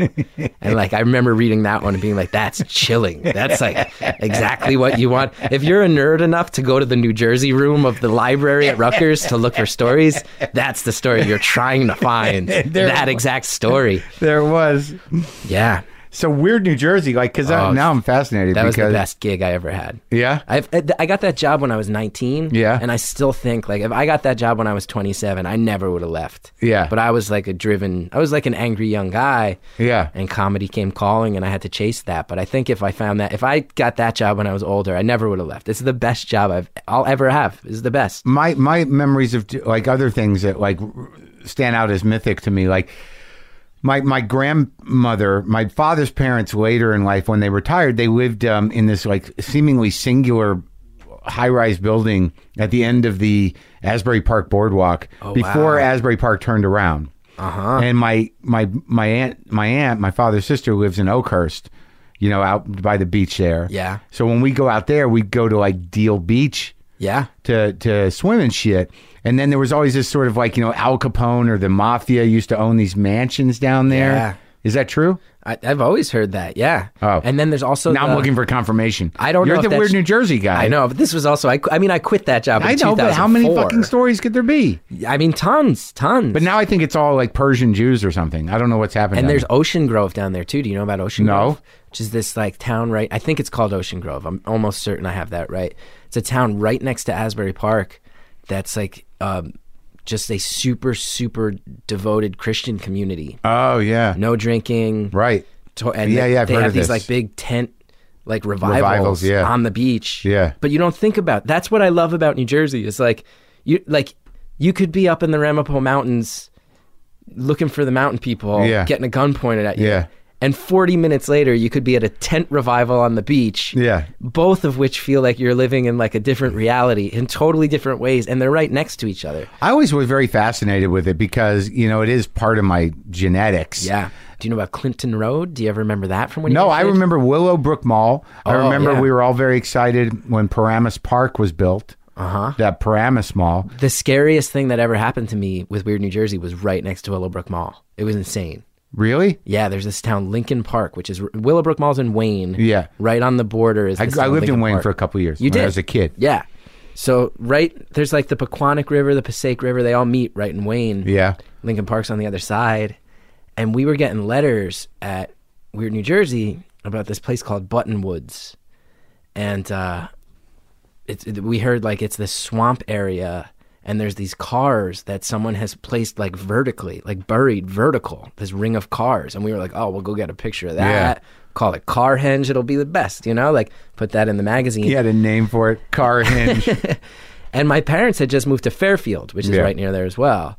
And I was like, I know where they're talking about. Like I don't know it too well, but I know exactly. I'd driven around and there was like these swamps up along the river. And there were like people living back there in these tiny little houses, like broken down houses. And I was like, I know it has to be that same area. So me and my boss went driving up there. Yeah. I was driving. I was driving. I had a 1986 Chevy Celebrity, like this old man car. We go up, we're driving around there, and one of the hurricanes had just hit. I forget which one this was. This was in like early 2000s. So I think maybe Floyd, I forget. But a lot of these houses were abandoned. They had like all the wood and the red X's on them. And we're driving down this swamp, like all these roads in the swamp, seeing all these abandoned little houses, like one-story little tiny houses, like real swamp people. Like you got the mountain people on the mountains. This was like river people. Yeah. And one of the houses was still lived in. And there's all this shit on the front lawn. Car engines, all this stuff. Like big piles of wood. We drove past that one, didn't think anything of it. And then we were down near the river, and all of a sudden, it's like a dead-end street. It's a dirt road that goes to the river. It just ends at the river. Swamp on both sides. And all of a sudden, this pickup truck just rolls and blocks the road. Big pickup truck. We were like, what the fuck is this? So I turn my car around, and I'm just going to drive around past this guy, and then he straightens the truck out so he's facing us. I go to go around him, and the window just rolls down, driver's side window, and this like massive hand just comes out and gives me like the Dikembe Mutombo, like, no. So I was like, oh my God, and I'm sitting with my boss, and I didn't have the job that long. It had been like less than a year. Yeah. So I was like about to shit my pants, but I was like, I don't want to look scared in front of like the dude from Weird New Jersey. Like he hired me. He's never going to let me do anything. Don't want to be judged by the guy from Weird New Jersey. Yeah. Like, yeah. So. Gotta keep it together. There's two dudes in the truck. Yeah. The driver's side is massive. I can't stress enough. This dude was huge. And I'll never forget, like, he had, all his hair was white, but there was this lump on his head, and all the hair growing out of that was black. And I was like, what is this? And meanwhile, there's this smaller guy, skinny guy, in the passenger seat, and he had a hat on, and he immediately like pulled it down and slumped down so we couldn't see him. And it was like, these people have bad intentions in a big way. Yeah. So I pull up, try to get around the truck, but I mean, it's swamp on both sides. Yeah. So I can't get around it. The truck is too big. So I roll my window down like 3 or 4 inches, and I'm like, hey man, what's up? And the guy, I'm not kidding, he just starts yelling, and he's going like, you gotta come down there, and I cannot, he's like marble mouthed. It was like crazy. He's like, you gotta, and I was like, you gotta calm down, man. I can't make out what you're saying. Like, you gotta chill out. And he eventually slows down enough that he's like, you coming back here? I heard about a kid in shit, redhead kid, glasses. You've been stealing. You stealing from the house. You want to come steal from these fucking houses? I'm going to fuck you up. And I was like, hey, man, I'm not stealing anything. We were just driving around. Like, we're yelling at each other. The skinny guy's saying nothing. My boss is like silent. I later found out he was like as scared. Like, the idea that I didn't want to be scared in front of him. Like, meanwhile, he's like hired me, and he's like, oh, I'm going to get this 19-year-old kid killed in the swamp. Right. Great. Yeah. So this guy's yelling at me. He's like, you're stealing shit. I know, I've heard about you stealing shit. I'm like, that's some other guy, man. So eventually it starts to slow down. And at one point, out of nowhere, he's like, mentions the Jerry Springer show. For some reason, in this like diatribe of this guy just screaming at me, he's like, this and that, on the Jerry Springer show, blah, blah. And I was like, you like the Jerry Springer show? He's like, yeah. I'm like, I like that show too, man. He's like, you do? And I'm like, yeah. And I'll never forget, he's like, I love it, man. They get in the fights with Steve. And I'm like, yeah, Steve gets in there. He breaks everything. Steve's the man, bro. Like, we both. And then he's like, they bring the KKK on. I love it. I'm like, yeah, of course. Yeah, of course. Who doesn't love the fucking KKK? I'm just saying anything to try to get this guy to like calm down. To like you. And the tension starts to break. Yeah. And then the skinny guy, who's still like, he's high up, he's leaning down, he leans over to the big guy and he whispers something in his ear, and the big guy, he just goes, yeah. And as soon as I heard that, I was like, what's going on, man? And the dude looks at me dead in the eye. He goes, I'm gonna have sex with you. And I was like, no, man, no, you're not. Like, no way. And he goes, I'm gonna give you $20 and then I'm gonna have sex with you. Which is like, so like the fact that money got involved, it was really weird. And at that point, I was just, and that like you were such a low ball. I know, insulting. But at that point, I was like, fuck this. And I just drove into the swamp. I was like, because immediately in my head, I'm like, oh, those, like, he rapes people, he throws their bodies in the river, right? And then he picks up their cars and he's huge. He just puts that's what the cars are. It's like his trophies. Yeah. So I was like, I don't know how deep this swamp is. I don't know what's going to happen. But I just drove into it. Just like enough to get around the guy. My wheels started spinning out. Got around him. Managed to get back on the road. Thank God. And then they started chasing us through all these dirt roads. We got out to the main road. And when we got to like the border of this neighborhood, Two Bridges Road is like the main road there. We got to Two Bridges Road, which if anybody listening to this is hearing it, the idea that Two Bridges Road is the main road, it's in the middle of nowhere. They stopped. It was like a force field. Like, they didn't leave their little neighborhood. So we got back to the office. My boss was like, write all of that right now. Just write down what happened. We published it, and like, people loved it. It was probably one of the most popular articles I ever wrote for them. Yeah. We started getting all these letters. People, like, one lady was like, I used to live down there, and it was like kind of cracked out, but I loved it. I was near the water. Right. She was like, but I had to move because those two guys would harass me and they killed my dog. Two guys? Turned out they were brothers. You can't forget the guy with the growth on his head. Dude, we got a letter from a cop who was like, I had to arrest the big guy once. He was like, we used to get calls about those brothers all the time. Had to arrest him, put handcuffs on him. He's like, he was so strong. The cop was like, I'm not bullshitting you. He broke the handcuffs. Like, he was that big and strong. Started getting letters. Another kid wrote us, was like, he chased me once too. I was driving around back there. They chased me, but they didn't stop, and I had to go the wrong way on the highway, like Route 80, like the highway. Like, it goes from the George Washington Bridge to California. Like, he's like, I had to ride the wrong way down the highway. That's the only thing that got them to stop. But my favorite part was like, about a year went by, 2 years, stopped hearing so much about it, you know? And then we got a letter out of the blue from another cop, and he's like, I just want you to know, like, this guy, we called him the Beast of Button Woods in the neighborhood. Great, you know, we were always good. Yeah. We were always good about giving it flashy names. And this cop was like, I just wanted you to know, like, I knew him. His name was Schultzy. That's what we called him. And like, we had to deal with him a lot. He was a troubled guy, but he had a big heart. And I just wanted to let you know, like, he passed away. He had a heart attack. So I wanted you to have closure of the story. But he's like, I also wanted to let you know, like, he was legitimately a really big fan of Weird New Jersey. And he used to love reading about himself. He got such a kick out of it. So the guy with the thing on his head? Yeah, the guy who like threatened to rape me was like reading my article about it when it came out a few months later and like laughing. Apparently was like laughing his ass off that he scared me that bad. But yeah, that was the scariest. And I got held at gunpoint. That was the other thing once. We used to go to like abandoned buildings and we went all the way up Route 23, like Sussex County. There was this like home for abandoned boys. We were in the basement. Heard footsteps above us, which is like the nightmare. When you're in an abandoned building and you just hear the door open and footsteps, this guy came down with a shotgun, this hunter, and he was like, "What are you doing here?" And he pointed it right at me.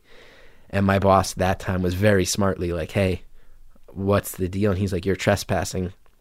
My boss was like, "Do you own this property?" He's like, "No." And he's like, "Well, first of all, you're trespassing too. And secondly, like, however much trouble we're going to get in for trespassing, you're going to get in a lot more for pointing a fucking gun at us. Yeah. So maybe we just all call it a day and go our separate ways." Those were the two scariest things from my weird New Jersey days by far. It was never, because it was all ghost stories and stuff. Yeah. And people always ask me, like, what's the scariest thing? And it's like, oh, it was never the ghosts. It was always the people. Yeah. Always the people. Well, yeah, I mean, like I knew that was another thing when we drive into New York, we drive past Secaucus before they built the Meadowlands, and it stunk. And my grandmother would just all I knew about that was like this was all pig farms once. Yeah, was it? Yeah, it was all pig farms. And then, do you know there's a part of the Meadowlands that is so contaminated that it's like permanently on fire. It's just like a flaming wasteland. When I started at UCB, I was still at Rutgers as a kid. My dad went to Rutgers, by the way. Oh, nice. Yeah. I hated it. It almost broke me mentally. It was like really bad for me. Why? Just because it was college? Well, I think I was like always a depressed kid and still deal with, I'm on medication and everything. And I think a lot of everything I've read is like when that's the age when if you're going to break, you break, is when you're like college age. 19, 20.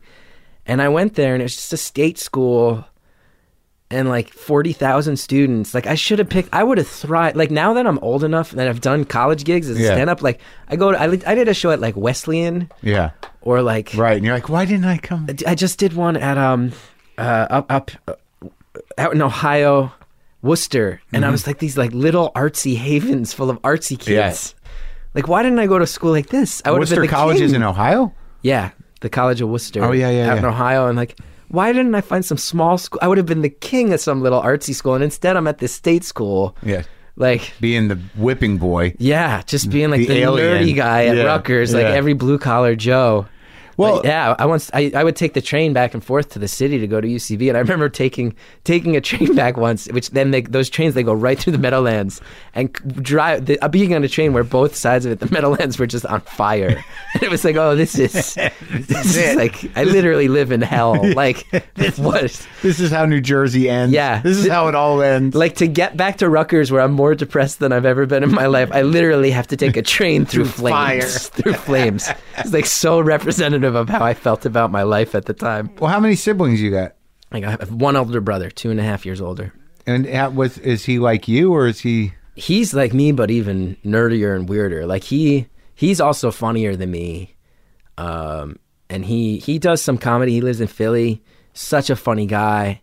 I think I'm a little more disciplined. We'd both agree. I think I'm a little more like organized and disciplined, and that's why I went for it. But he is like really creative, but he's also like nerdier than I am. And like, I don't know how much you know about West Orange, New Jersey, but like when I grew up, it's like it's like very divided. There's up the hill, down the hill. Up the hill is a good part of town. We were down the hill, which has always been like a little rougher. And my parents both grew up on the same street as my dad and right around the corner from my aunt and my other aunt, my grandparents, very family. That's why Jersey worked. Oh yeah. It was like very. What did your dad do? My dad worked in pharmaceuticals, which is one of the big industries in New Jersey. And he like started,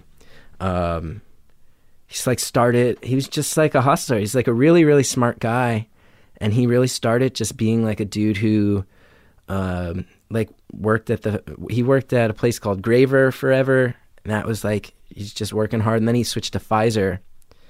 And he started pretty, just sales? Worked his way. No, more like organizing, thing. Eventually his job by the time he ended he was like working at different pharmaceutical plants to make sure that they were all up to code with the like FDA and the EPA. Oh, right. But he started off, it's funny because like his big thing, if I remember right, was they made Visine, and he like he was like in charge of like the Visine production and was like, hey, if we switch this and this, we can like save millions of dollars. So he became like really like on the fast track there. And then, but the funniest part about him working at Pfizer was they would give all their employees stock options. And then when Pfizer put out Viagra, all of a sudden, like my family had some money for the first time because everybody just cashed in. But my last name spells the words Get Hard. Yeah. And my dad's name is Ken. His name spells Ken Get Hard. And we made all this money off Viagra, which was like, but it was cool because like forklift operators who'd worked at these factories for 40 years just cashed in. Oh, they did right away? Viagra millionaire. Oh, everybody quit. Everybody quit.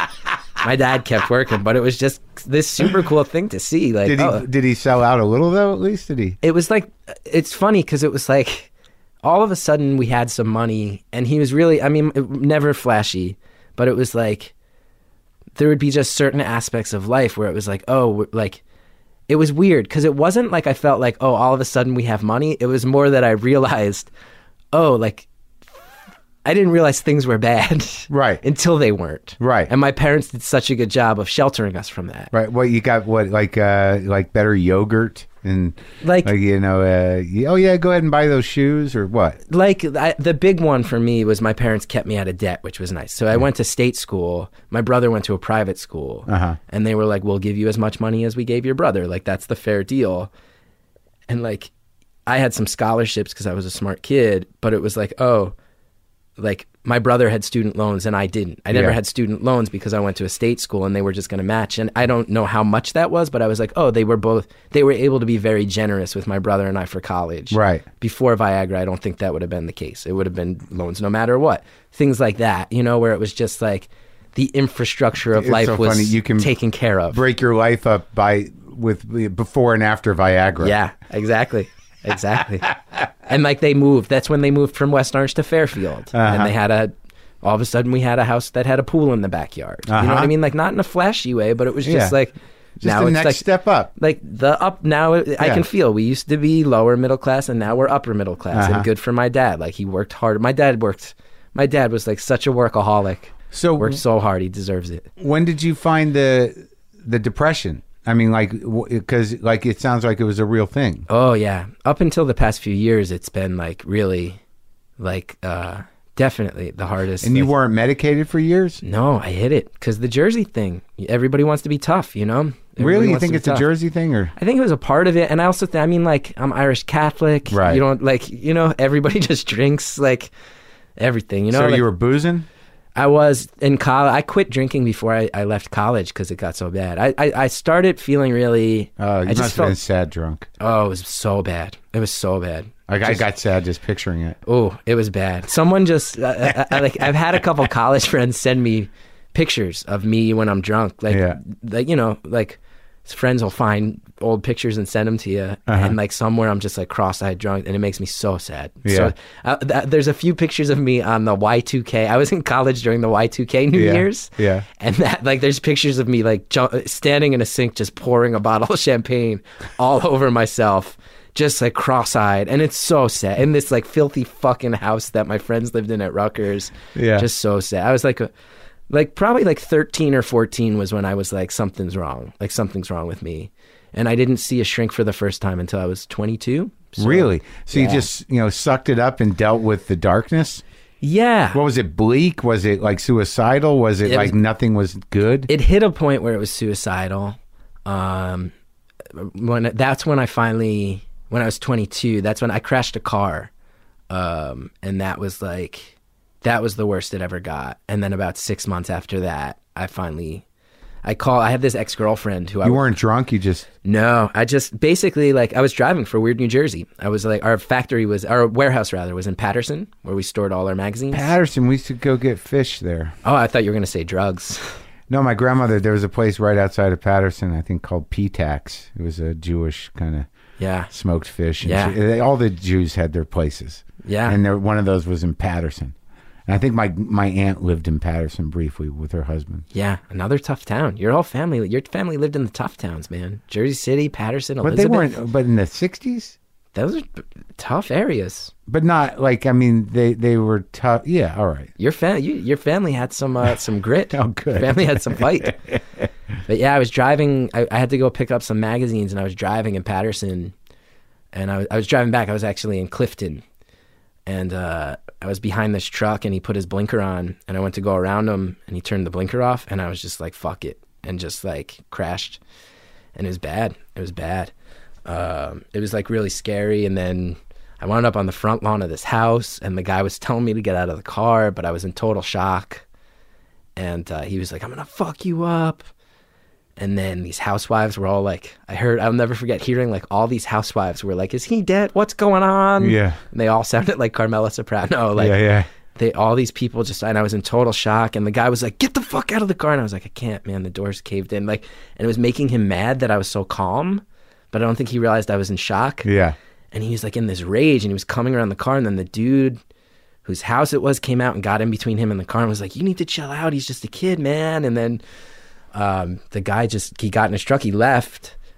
And then I'll never forget, the worst part is the guy helped me out of the car, and I was like, he's like, you all right? And I was like, thanks, man, you saved me. And he just looked right at me, and he was like, yeah, it's all right, man. I wasn't going to let some nigger beat up a white kid. And I was just like, this day could not be worse. This day could not. Everything about my life is fucked. Like everything. I was just saved by this. I owe this Monster. guy. I owe this racist.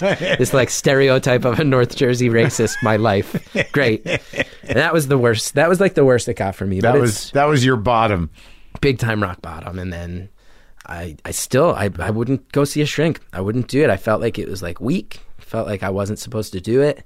And then about 6 months after that, I just had I would have these like attacks, like breakdowns. And I would always I had this ex-girlfriend who I would call unfairly, because she had basically seen it. Yeah. We dated for 3 years. So she'd come over to my house sometimes, and I'd just be a wreck where I couldn't leave the fucking house. And so I'd call her because that was convenient for me, because it was like, oh, then no one else has to know. And right. She was like, I called her at like 2 a.m. crying, and it was like, I'm all fucked up. And she was like, hey, you got to go home and wake up your mom right now, because I'm going to call her in the morning and tell her how fucked up you are. So but you're not drinking. You're just fucked up. Your brain's just my brain was not cooperating. Yeah. It was not good. Uh-huh. And then, got on medication for the first time in 2002. And when did you start doing stand-up or the show? I mean, you spent all this time going to punk shows and being a depressed kid and being sad in college and having run-ins with swamp people. Yeah, big time. It's a weird life. I had a weird life. It was a weird childhood. It's like funny because I'm older now, and I think about it sometimes, and I'm like, oh, I'm like melodramatic. But then I tell these stories, and I'm like, oh yeah, no, like it was kind of a strange way to live. But I started doing UCB right after. I think it was the same week as my 20th birthday. So before you got on medicine, just after before I was Weird sober, New Jersey? Yeah, during Weird New Jersey. I started Weird New Jersey when I was 19. Yeah. Maybe a month later, I started at UCB, and those were the two things that got me through. Those were the two things that saved my life. Engaging. Yeah, and making Weird New Jersey was amazing because it was like, first of all, it was like this bizarre thing that fit my personality, but also it's just two guys made it, and it was this massive success. And I was around these guys where it was like, oh, they're doing their own thing and making it work. Yeah. And to me, it was really only bands that I thought could do that. Right. And then all of a sudden it was like, oh, you can make a magazine specifically about ghosts in New Jersey, and that can be your job. Yeah. And then UCB was like creatively. Yeah. Starting there in 2000, it was like, oh, this place feels like I'm allowed to be who I've always wanted to be. And you had like-minded people there. Yeah. And also that was before UCB became like as successful as it was. So as everybody, I think at that time, it was just like, oh, they're doing it because they have nothing else to do, or because this is worth doing for them in the same way for me, where it was like, this just feels like a thing I need to be doing. Didn't feel like nobody had commercial agents even at that point. Yeah. It was like, I remember when Andy Daly got Mad TV, they like shut down the theater and threw a party. Yeah. It was like, someone got a job. But you getting into UCB when it had gotten its own place, I mean, that was really the beginning of that, of the culture of UCB. Right, big time. I was there pretty early. Yeah. And it still felt like I missed the golden age. Everybody. I always feel like no matter when you start at UCB, you feel like 18 months ago was when you always feel like it was 18 months prior that it was at its best. I don't. No matter when you start. I guess that's true. Everybody romanticizes it. Yeah, but that looks at that means you look at it as a singular time where actually it was like this relatively inconsistent week to week thing. Oh yeah, that's the thing. People romanticize it, but it's also like half the shows at UCB back then were terrible or just insane. Yeah, right. And there'd be 6 people just watching complete nonsense, drunken madness. And I loved it. Yeah. To be 20 years old and depressed and like going to Rutgers, going to state school because I was like too scared to say to my dad, I want to be an actor. I want to be an artist. Yeah. And then to find UCB where it was like, oh, I can show up and like just watch a show at midnight where it's like Rob Riggle pretending like Rob Riggle. I remember once seeing a show where it was like Rob Riggle had a baby doll and he put fake cocaine on it and snorted cocaine off a baby doll and then pretended to fuck it. And to be like 20 years old and feel like you didn't have a place and then just like show up there and be like, oh my God, like these are like grown-ups. These are like grown-ups behaving in a way that I've always dreamed of. You're allowed to do this? I'm allowed to be a part of this? Yeah. And that's what I loved about it the most was it was like, it didn't matter that I was 20 years old. When people realized that I was hardworking and I was funny, it was like all bets are off, just hang out. Yeah. But then, of course, that also meant that I was 19, 20 years old, where there was the city that paid no attention to drinking laws. And I was just like getting shit-faced at McManus. I don't know if you ever hung out at McManus. That was like the UCB bar back in the day. Yeah. Just like so many of the best and worst nights of my life spent in that bar. Face down. Yeah. Face down on the McManus men's room floor, which if you know that bar, you don't ever want to be face down on that floor. So you were that guy. Embarrassing myself, yeah. So you're doing UCB. Now what, and you get sober, but you don't do the thing. You just quit. Yeah. Yeah. I never did the program. Yeah. Just cold turkey. I tried to quit a couple times. Yeah. And then I think the last time I drank was, if you know Owen Burke, who works at Funny or Die. Uh-huh. And I think the last time I drank, he came to Rutgers. I took this, I used to just take joke classes. They had like an agriculture school. And I found out that you didn't have to be an agriculture major. And I took this class where I basically just raised a goat. I just hung out with a goat. And then at the end of the semester, they had like a 4-H show. And like you just like competed with the other goats. And I went and took that class. It was like 2 credits or something. Just that whole semester was the best. My parents were like, just don't drop out. Just get a degree. Yeah. So I took that class. I took modern dance. I did an independent study about comic books, just anything I could to just not take real classes. Those sound really good. It was fun. And Owen thought the goat thing was funny, so he came and he filmed me with the goat a bunch. And then the night before the goat show, we drank 40s. And I think, if I remember right, the last time I drank a 40 with Owen Burke. And then I woke up the next morning and entered a competitive goat show. And what happened to the goat? I don't know. I walked away. You just walked away from the goat. Never seen it since. I told myself I'd go back to the barn and touch base with the goat, and I never did. The goat's got to be dead by now. Probably. Yeah. So when did the public access show come into, reality? Well, basically, I'd been doing UCB for years, and mostly like the improv stuff, and then I started to do. I like had a very slow transition to stand up where I was doing like more storytelling stuff, which is kind of like stand up but safe. You know what I mean? It's kind of like stand up but where since it's a story, the expectations are different. Yes, it's basically a lot of storytelling shows. I love a lot of storytelling shows, and then a lot of them are basically if you don't have enough punchlines, you just call it storytelling. Sure. And that was a safe way to transition, and then started doing some more like kind of performance arty things and. Those were getting me press. I did like a show where I took everybody on a bus and took them, like all my stories would be in Jersey. And then I started developing this little cult for the first time, all these NYU kids. And they were like, we want to see where your stories take place in Jersey.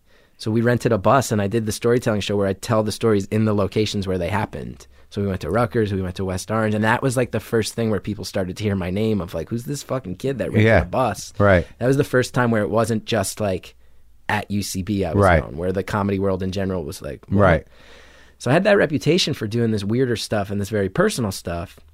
And then I got cast as the lead in a sitcom out of nowhere. It was this like miracle situation where John Heder, who played Napoleon Dynamite, dropped out last minute. And they were just like casting to replace this guy at this sitcom that was going to shoot in New York. And they only auditioned like 10 people. And they called back me and Matt Bronger. And I got it. And it was like, and then a week later we were shooting. So different. It was I know, it was like so weird, but it's kind of indicative of how much of a scramble the situation was. Right. And it was like they were writing the episodes while we shot them. We filmed 2 episodes a week. Yeah. 10 episodes. What was it called? It's called Big Lake, yeah. Comedy Central. And it was one of these situations where it was like they're going to film 10, and then if they pick it up, they're going to pick up 90 to go right to syndication. Uh-huh. My agents told me if it gets picked up, you're going to make over $2 million the day it gets picked up. And I was like, well, this is the dream. This is like, you know, for years. I'd been at UCB at that point for so many years, and it was always kind of like, you're next. You're going to be the next guy. Yeah. And then I never was. Mm-hmm. And it was like my friends, like Bobby Moynihan, one of my best friends, Zach Woods, one of my best friends, and they're getting the gigs. Zach's the best. You're going to be the next guy. And then my students, I'm teaching classes, then my students start getting gigs, and it's like, all right. And then, but then I get this sitcom out of nowhere, and that's kind of like, that's like the fantasy. That's like the romantic fantasy. And you'd like, worked for it. Yeah. I'd put in many, at that point it'd been 10 years at UCB. Yeah. And it's like this dream, but then you get there and it wound up not doing well. It bombed. It bombed hard, and that happens. And I've talked about this a bunch to the point where I think it's like become like part of the legend. Yeah. Of me, but I want to be clear. It's like, I loved it. I loved the opportunity. If I knew it was going to bomb, I'd still take the opportunity. I'm like so grateful I got to do it. I learned so much. But after it bombed, it was really hard because it was like a lot of the press surrounding the show was like, who's this guy that came out of nowhere? Yeah. And then it became, it's his fault. Exactly. Right. Exactly. And then a lot of it was like, this guy can't carry a show, and that's why it's failing. And I learned so much in that experience of like, well, I'm sure that might be true for some people, but in reality, there's a whole infrastructure. Like it doesn't make so much sense to film 2 episodes in a week when they're also being written that week. No, it's hard. I mean, that's hard. the schedule of my show. You know, it's nuts. Yeah. So I was like feeling kind of burned, and that really like, I'd been doing the Chris Gethard show at UCB the whole time. The talk show. Yeah, that started like November 2009, and I got the sitcom like a few months into 2010. And then we were just doing it once a month at UCB, and I loved it. And I was like, this is me. And then the sitcom bombed, and I kind of had this choice where it was like, well, now I'm kind of in the pipeline, kind of in the club where I've been on a sitcom where even if it doesn't go well, that I can go audition for more and do that. But I just kind of felt like it was very weird because it was like when I got it, it didn't wind up solving my problems. Like I was still very depressed and very angry. Right. And when it bombed, it didn't hurt as much as I thought it was going to. Right. And that just kind of showed me like, I don't need to do it. I'm chasing status. I'm chasing ego. And it's not, I don't watch sitcoms. I don't like sitcoms. So why am I chasing them so hard? What I really love is like renting buses and doing this Gethard show thing that's just all these weird ideas. Basically, I'd started doing the Gethard show. I'd been doing this storytelling show, and I was getting burnt out on it, but it was still popular. And the AD at UCB at the time, I was like, I'd like to do something different and carry the momentum. I've always wanted to host a talk show, and he like changed my whole career. He was like, I'll let you do a talk show, but he's like, everybody who does a stage talk show at a comedy club in New York, it's just they wear a suit and they follow the format. Right. And that's not you. So he's like, I'll give you the talk show slot, but just make it the place where you do all your weirdo shit. Yeah. And that was the start of it. And then after the sitcom bombed, I was like, I just took it on the chin for this thing that I don't love, a sitcom job. I don't love sitcoms. I don't love them. Yeah. I love the other stuff I'm doing, but I'll never make money doing it. Right. But I think the punk rock side of me kicked in. And also there's definitely a fearful side of me that was like, that was so scary. And right then I met this guy. I had taught this kid in a class years prior, and I ran into him at a bar, at the same bar, McManus. I wasn't drinking anymore, but I would hang out there because all my friends were there. And he was like, I work at the public access station in New York. And I was like, I had no idea. And he's like, your show would be kind of a perfect public access show. And I grew up, I loved a lot of like local TV, small scale TV. Yeah. I was just like, man, this is like kind of the only opportunity I'll have to do my show as a TV show. Yeah. And then he was telling me about it. And he's like, we have a 3-camera studio. You can do it live. You can take calls. He's like, we stream the whole thing on the internet. And that was the one where the red flag went up, where I was like, so you don't even need to just live in New York? He's like, no, people can watch. He's like, no one knows this. You can watch our shows anywhere. You just watch on the internet. We stream them off. And I was like, well, how much does it cost? And he's like, it's free, man. And I was like, you're telling me I could sign up and just for free, just have a TV studio with all those capabilities? And he's like, yeah. So I went and I filled out the paperwork, and it was like a very insane 4 years of my life, but public access, it saved my life. It's where I met my wife. She like came on I had a band at the UCB version of the show, but their singer got a job in Canada, so he left. And when we switched to public access, they were all friends with her through the punk rock scene, and I had been a fan of her albums. Who was she? She was the lead singer of this band called the Unlovables, who was like pretty big in the local New York punk scene. And I was like, I always thought, I was like, that's the coolest girl in the world is Hallie Unlovable. That's, you know, punk rock. Everybody has a nickname, and she's Hallie Unlovable. I'm like, she writes these great songs, like super catchy punk songs that I love. She's this like beautiful, tall, redheaded woman. And she was a punk rocker, but then she also had this like kind of secret life the punk kids didn't know about, where she was on Broadway. She was in Rent. Yeah. And she was in, she wound up being in these shows De La Guarda and Fuerza Bruta. Yeah. She had these like crazy aerialist shows where she'd hang from a fucking harness and swing around from the ceiling and stuff. And she broke her back doing that show.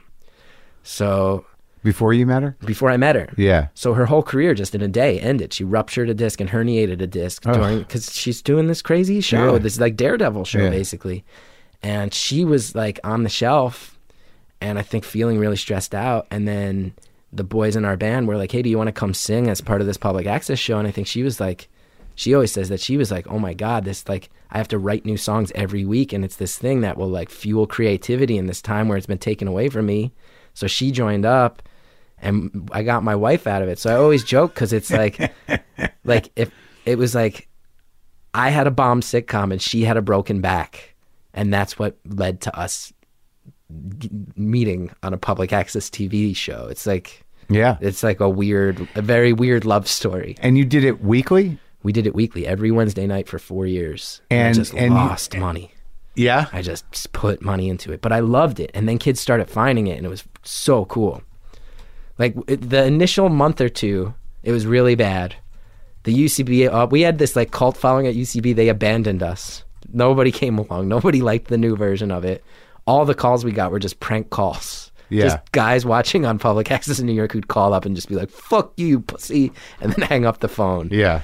And then two things started happening. Like, one, we'd have bands on the show, and it was like this full circle moment in my life where the punk rock bands, we didn't have an audience, and we felt horrible about how the show was going. And then bands would come in, and they were like, this is fucking cool. And I was like, oh, people I think are cool are telling me this thing is cool. I'm going to keep it going. Yeah. And then I'll never forget, like the first time we got a call from Jersey and I was like, so you're watching on the internet. You're not just watching on New York Public Access. And the first time we got a call from like Kansas and I was like, okay, you're not just like Northeast where I'm like a little bit known. Like, and then our first call from Canada.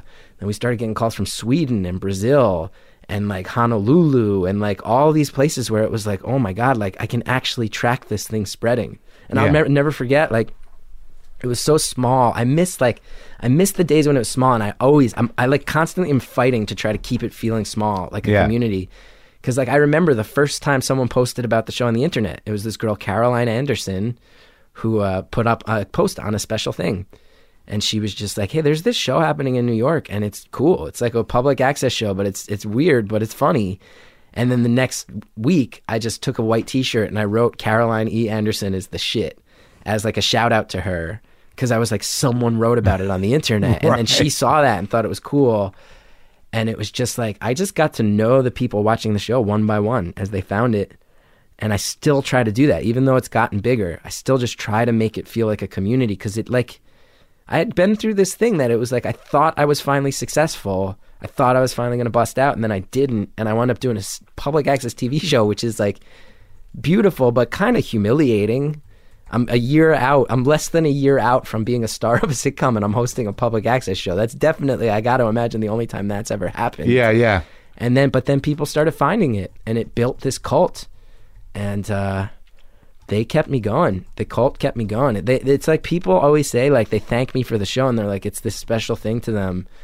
And they don't realize it's like very hard for me to explain to people like, oh, you guys have no idea that you saved my life. Like people tell me the show is a thing they find when they need it. And a lot of people say like, oh, I lost my job and I was home all day. And that's when I found your show. Like a lot of stories like that. And, you know, and then you built this cast of characters and then it became a community. Yeah. And people got to know them and your interaction with the with the with the audience and with the people on the show. So it all became very organic, and you had complete freedom. Yeah, total freedom. But you lost a lot of money just because. I added it up once.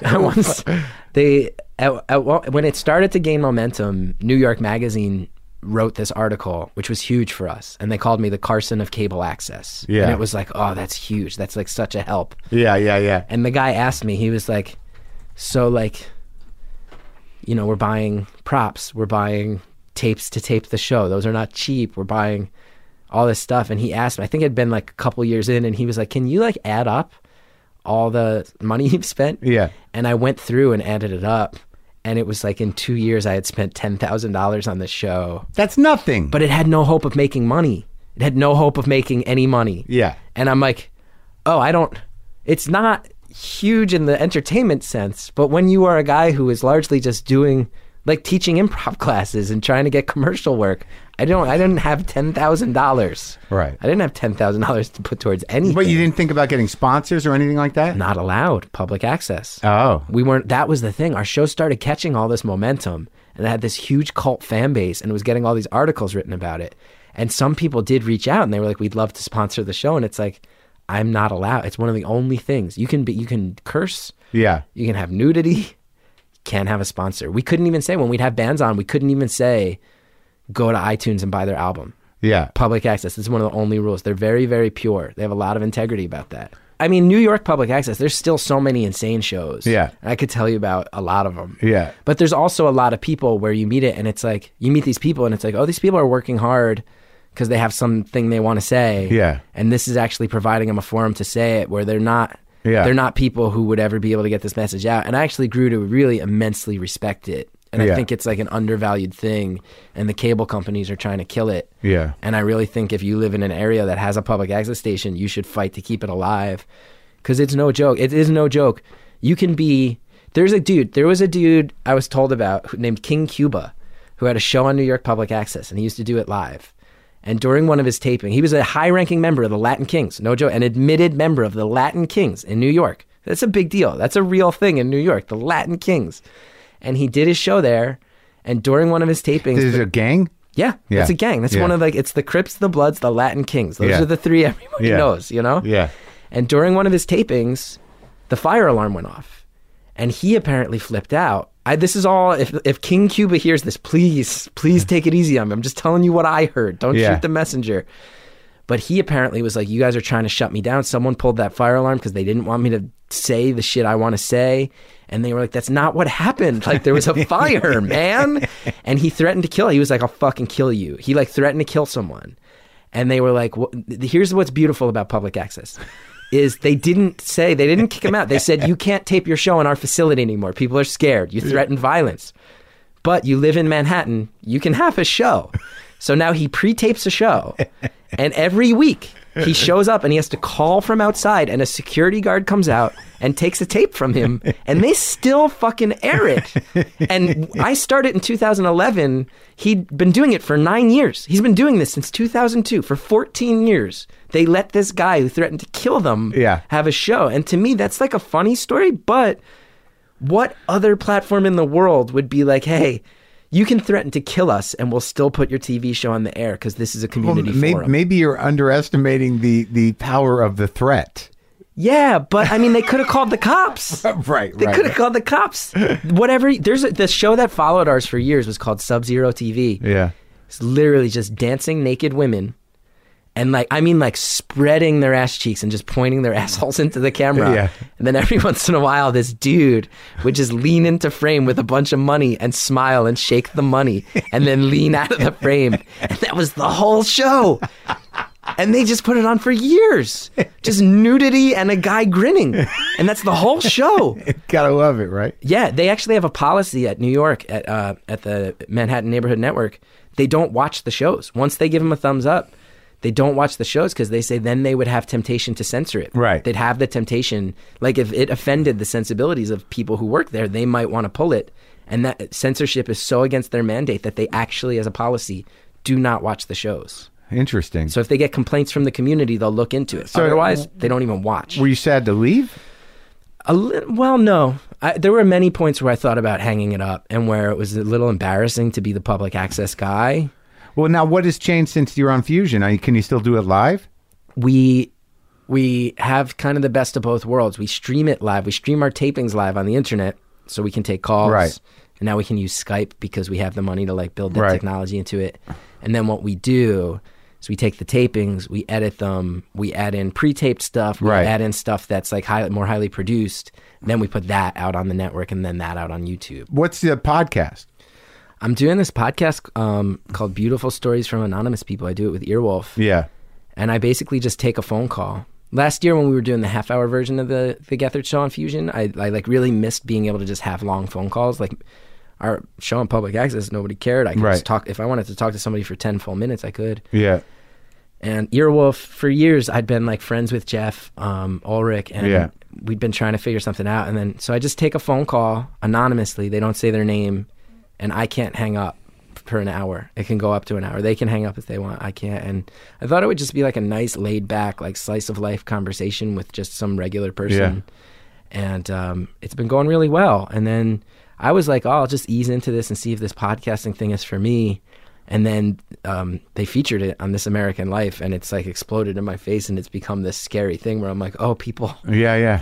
Like each episode's getting like way more than it should, and I'm scared of that. And I was hoping I'd just have some time to figure it out, but now I'm just in the shit. But I love it. It's really fun. It's very satisfying. Great. There was this thing in New York called The Apology Line years ago. Oh, that sounds awesome. And there was the guy who did it, I think, passed away, but there was a magazine in conjunction with it with transcripts of these anonymous apologies. Yes. I used to have them, like 3 or 4 of those issues, and some of the tapes. So it's pretty heavy. Like it was heavy. Yeah, this gets heavy too. When you tell people they can be anonymous, they'll tell you anything. Yeah, I got to check it out. And it was a pleasure. Thank you. It was my pleasure. I loved it, and there's nothing to be insecure about. There's so many things to be insecure about. No, there really isn't. Life. You're doing well, and you're showing up for what you do, and it's a beautiful thing, and your story's great, and you've persevered, Chris. I do have a chip on my shoulder. That's the Jersey way. But I'm a huge fan, and my wife is obsessive about the show, so she must be so excited listening to this in the future. I hope so. It's going to be good. Awesome. Well, I'm glad. And if you're listening, what's her name? Hallie Bullitt. Hallie Bullitt. It's a cool name. Your husband's a very genuinely interesting and nice guy, and I'm sure you know that. And we're good. Him and I are good. I like that. That's we're good. I'll take that. That feels like a good place to land. All right. Thanks, man.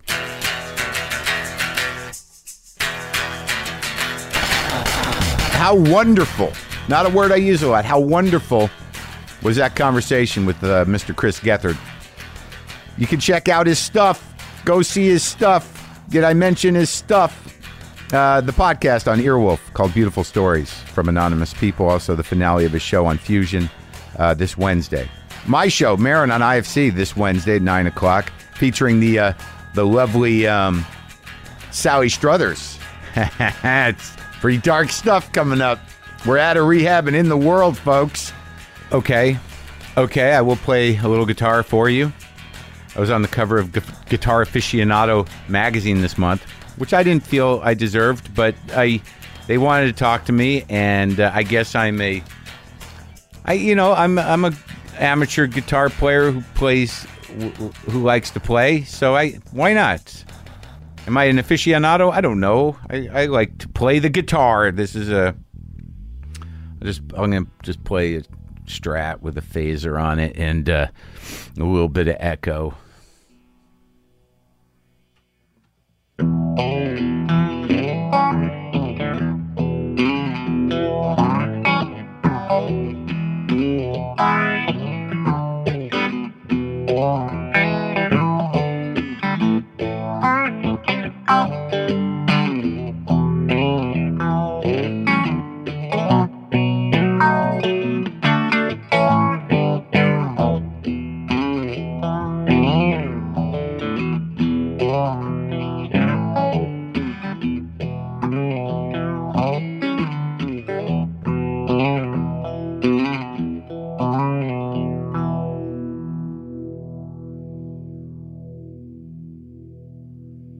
Boomer lives!